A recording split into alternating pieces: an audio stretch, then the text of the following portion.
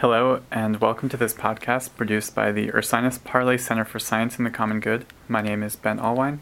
And I'm Alexa Beecham. Today I am joined by Mitch Hunter, a graduate speaker of agroecology in the lab of Dr. Dave Mortensen at Penn State University. His research group at Penn State is interested in the sustainability of land resource management, with applications toward weed control and ecology in agricultural fields. He is an author of numerous publications on plant ecology and agronomy, a National Science Foundation graduate research fellow, and today our guest on this podcast. Thanks for joining us. Thanks. So just to begin, can you please tell us a little bit about the sort of overall mission of your work as a research scientist and a teacher? Yeah, thanks. So my overall mission, I would say, is to do research and outreach, communications, teaching, and writing to help move agriculture forward to meet the really big goals that we need to meet. And I often frame this around that we need to meet by the year 2050, which is just kind of a good marker of where we need to go in the future. So I think some of the biggest goals that we need to meet are making sure that we provide an adequate and nutritious diet for everyone on the planet, which we don't do today despite having a lot of food in this world. I think we also need to make sure that the way we conduct agriculture is done in a way that sustains the environment. And so I think, there's a need to drastically reduce the impacts of agricultural production on the environment, and also to reshape the way that we farm in a way that's still productive so that we can meet that first goal of feeding people, but that also can sustain ecosystems that we depend on. And then finally, I think that the third big challenge that I'm focused on, although there are plenty more, is to make sure that we can continue to do this in the face of climate change and the disruptions that will bring to farming. And what are some of the personal passions that drive what you do and sort of encourage you to continue following those goals, and how have those evolved over time? Yeah, I love agriculture. I love food. I love to grow food myself and cook it and eat it. And I think my passion, it comes from my family background. When I was born, my parents were still farming in Illinois and on a farm where my dad had grown up. They moved off the farm when I was very young, and for a good number of years weren't farming, but they've gone back to it. So I get to go back home to a farm, every summer and then on the holidays, and that's really wonderful for me. Talk with my parents about some of the things that I learn as a scientist, and also learn from them and their practical knowledge there on the ground. So to me, I think food and agriculture is just a very present, real way that we interact with the environment, and we get amazing things from it: enjoyment, tasty food, fun with friends, making food and eating it. But also there's a challenging relationship where every time you try to do something to produce food off a piece of land, there's the possibility to enhance that land, and there's the possibility to degrade it. And I think that creates a lot of interesting questions that, as a scientist, I hope I can contribute to solving. So getting into concrete sort of issues, something that frequently comes up when discussing food production are genetically modified organisms, or GMOs. And they've garnered a lot of attention in recent years as technologies that have the potential to profoundly shape our world. Can you briefly explain what GMOs are and what some of their applications perhaps in agriculture are? So genetically modified organisms, there are lots of different definitions, regulatory, scientific, etc. I think the simplest way to think about them is an organism that has been that's had its genetic code intentionally changed to add an additional genetic trait. So in the simplest form, it's a small tweak to a single gene. It could be the addition or subtraction of whole genes or a number of genes. But essentially it comes down to when scientists have, on that very, very minute basis, gone in and specifically changed a gene. Now, scientists and farmers, even traditional and indigenous farmers, have been changing the genomes of crops since we began cultivating them, and potentially even prior to that when we were just simply collecting them. Anytime you interact with an organism, you have the possibility to affect the genetics of that population. So some form of this has been happening for a long time, but I think that the controversy around genetic modification almost entirely relates to the modern techniques that are used to change one or a small number of genes in the laboratory. So we've heard a bit about the benefits of using genetically modified organisms in agriculture. Can you speak a bit to some of the dangers of using those? Yeah, I think that GMOs, like any technology, have the potential for upside and the potential for downside. And I know that you also interviewed Dr. Dave Mortensen.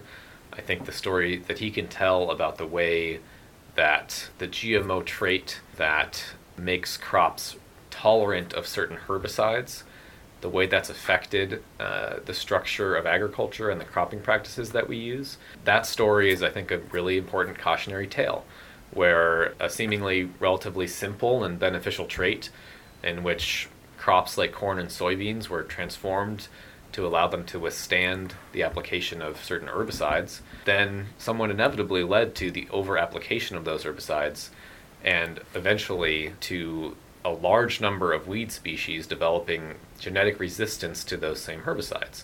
So that the whole point of this transformation, which was to simplify weed management, is kind of undermined because the very weeds that you're trying to control then become very difficult to control. So there are, of course, other ways that genetically modified organisms have been used. That's not the only one.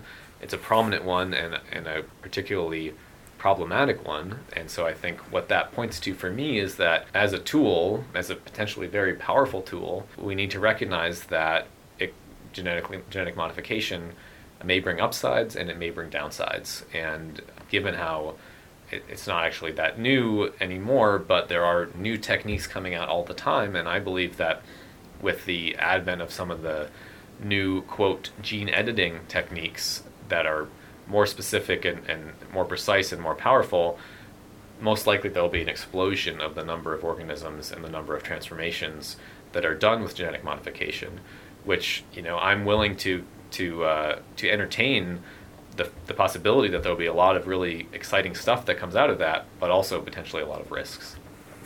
Genetic modification is often used to, like you mentioned, allow for greater amounts of herbicides to be applied towards crops in an effort to prevent weed growth. So what are some alternative strategies we can use to circumvent the need for genetic modification in controlling weeds? Well, we were able to control weeds for a long time prior to the development of genetically modified organisms. So there's no question that it's doable. There's also no question that prior to the advent of GMOs, we used a lot of herbicides, so a lot of chemicals that are designed to kill weeds. They were here before GMOs. They're not a consequence of GMOs. And so you could continue, you could go back to some of those older programs of herbicide use with or without GMOs. But I think the more compelling need is to develop really diversified programs of weed control. And that may include herbicides and used in a responsible way where they won't, drive genetic resistance in the weed populations, where they are, their impacts on the broader environment are minimized, but that need to include a whole wide array of additional tactics.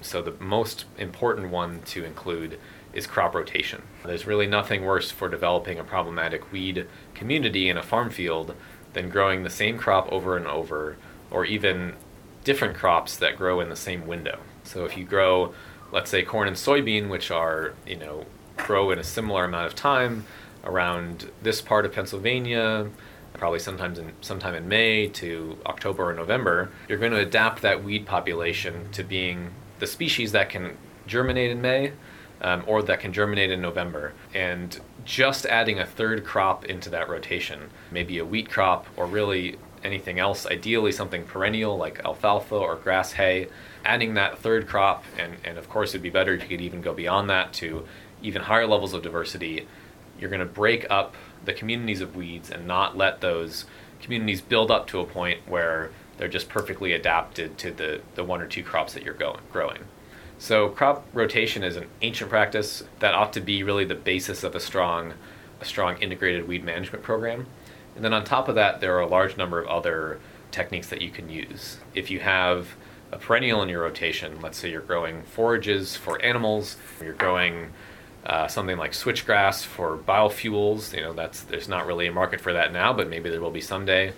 Simply mowing those types of crops multiple times during a year is one of the best ways to drive down weed populations. And then in an annual setting, if you're growing annual crops like corn, pumpkins, tomatoes. In addition to all the other tactics, you will probably have to do some direct mechanical control to kill those weeds. And that's where we get into kind of a thorny issue, because there's a lot of folks who don't want to use chemical-based weed control, and I completely understand why. But the alternative to control those weeds that are already germinated or growing is to till the soil. Turn over the soil, use a big mechanical implement to kill those weeds, and that can be quite effective, but it also means that that soil is disturbed, which makes it more vulnerable to erosion, which makes it more vulnerable to losing nutrients. And so we really have a problem that doesn't have one obvious solution. It's a trade-off between conserving that soil and the use of chemicals that would allow you to avoid the tillage. I think in really creative systems, you can balance those risks well, drive down chemical use really far or even to zero, and still have effective weed control, but it is a challenge. What I would say is, let's say I'm not a futurist, I'm not a science fiction guy, but I think robots might be the answer in this case. There are already some robots that have been developed that can traverse a field on their own power, that can identify weeds visually and kill them with either very tightly targeted sprays of a herbicide or with some mechanical, approach to cutting them off. And it's far from being ready for prime time. You're not going to see them crawling around the fields anytime soon, but I think that kind of technology, given how we've seen that mobile, location-based, internet-connected technologies have transformed a lot of our lives, that kind of technology could save time, could save labor, and could drastically cut down the amount of herbicides that are used by just targeting them at those few spots where a weed has emerged and could become a problem. So I want to remain hopeful. I think diversification is absolutely needs to be the backbone of good weed control, but I also think if technology can help in a sustainable way, let's do it. So you mentioned when people don't necessarily reach a consensus and what's the best way to go forward. So in these conversations where there's perhaps some misunderstanding and some disagreements even, how should scientists be engaging with the public to communicate information about their work to ensure public understanding? Mm-hmm. That's a great question, and it's a big challenge. It's being a scientist is already a full-time job, and so doing the communication side of things can be tricky, and yet it's very necessary. I think you need to expect that it's a slow process.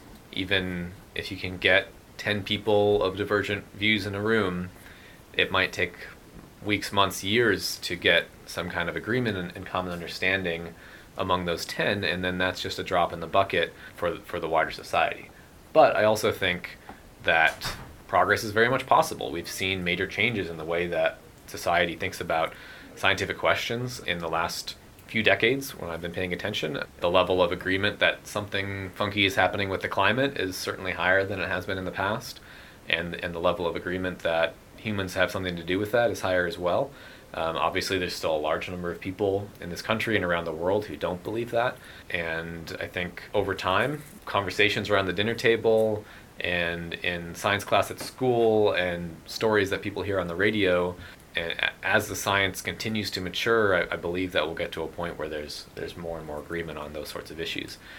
Closer to home for this conversation, the number of people who are really cognizant of what goes on to produce their food and are thinking hard about the kinds of foods that they want to eat, the impacts on them, the impacts on the environment, and hopefully the impacts on broader communities that they're a part of, that number is really increasing as well. So I think we have to expect that social change takes a long time, but I also think that as scientists, if you're not engaged with that, especially in something that has a lot of applied implications like agriculture, you're really not living up to the potential of what you can contribute to society. And we by no means have all the answers, but we have a certain type of expertise, and I think scientists who are willing to sit down and have a conversation with just about anybody can learn and help develop a broader understanding of these issues and how to address them. Scientific discourse around GMOs usually takes as a premise that food production must be maximized in order to grow enough to feed everyone in 2050. In your view, is there anything missing from scientists' conversations around plant technologies and environmental stewardship?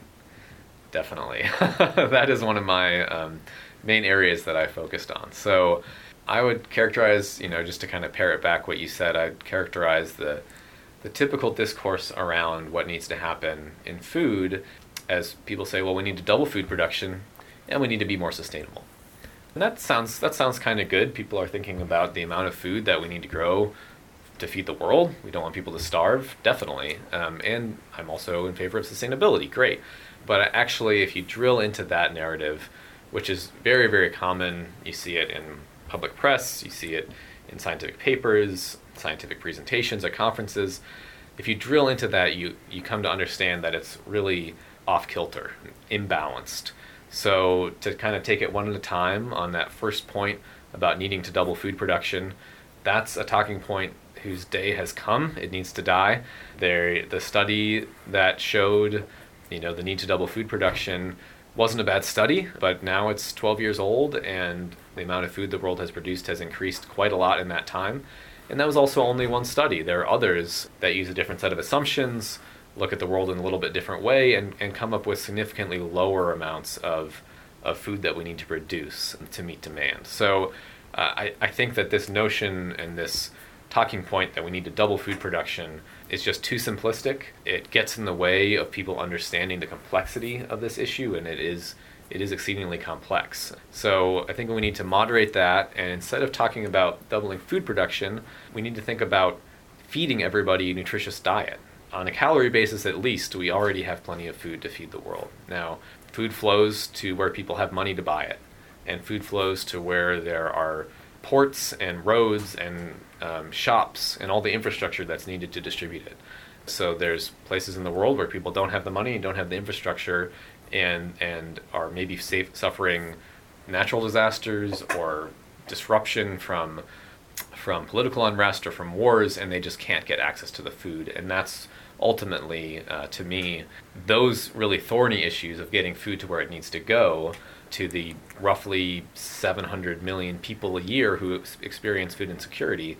That's the problem we need to focus on. You and I and our families, if we get hungry, we go to the grocery store. We're not the problem, and we don't, we need to focus on where the problem is. So I think that narrative needs to be flipped on its head, and I also think the notion that we need to be more sustainable is a good notion, but we need to put something concrete behind that. It's pretty vague to say that. What does that mean? How do we get to be sustainable? How much do we need to do to become sustainable? And what I've tried to do is come up with and identify really concrete numbers that tell us when we've gone far enough and allow us to track our progress. If you think about it, in the last 10 years, sustainability in agriculture has been talked about so much. Clearly, surely we must have figured it out by now. But if you look at the numbers globally, and within this country as well, for the most part, agriculture's impact on the environment is getting worse. We're doing more. We're emitting more greenhouse gases. We're letting more nutrients flow into waterways, although that's an issue where we're starting to make some progress. So I think we need to have some hard numbers, and rather than just saying generally let's be more sustainable, we need to think about what's the goal, what is a level of pollution that we think the planet and society can handle, and we need to get to that level or be making progress before we can even think about backing off. So those are some issues that I'm pretty passionate about, and I think if we can change the way we frame them and talk about them, then that can help make some progress. Are there any other questions or topics that we did not cover today that you'd like to bring up? Wow, there's so much we could talk about. I just think it's great that the Ursinus campus and student body is so engaged in these issues, and having multiple speakers. I've heard that they've been very well attended and have generated a lot of discussion. And I think that's step one, is getting people to think about this. And I don't have all the answers, but as people learn about it, they can come to their own conclusions and figure out how each of us are going to help contribute to making this transition. Actually, I have one more. Finally, what steps can we as scientists, students, or citizens take to continue these conversations in our own lives?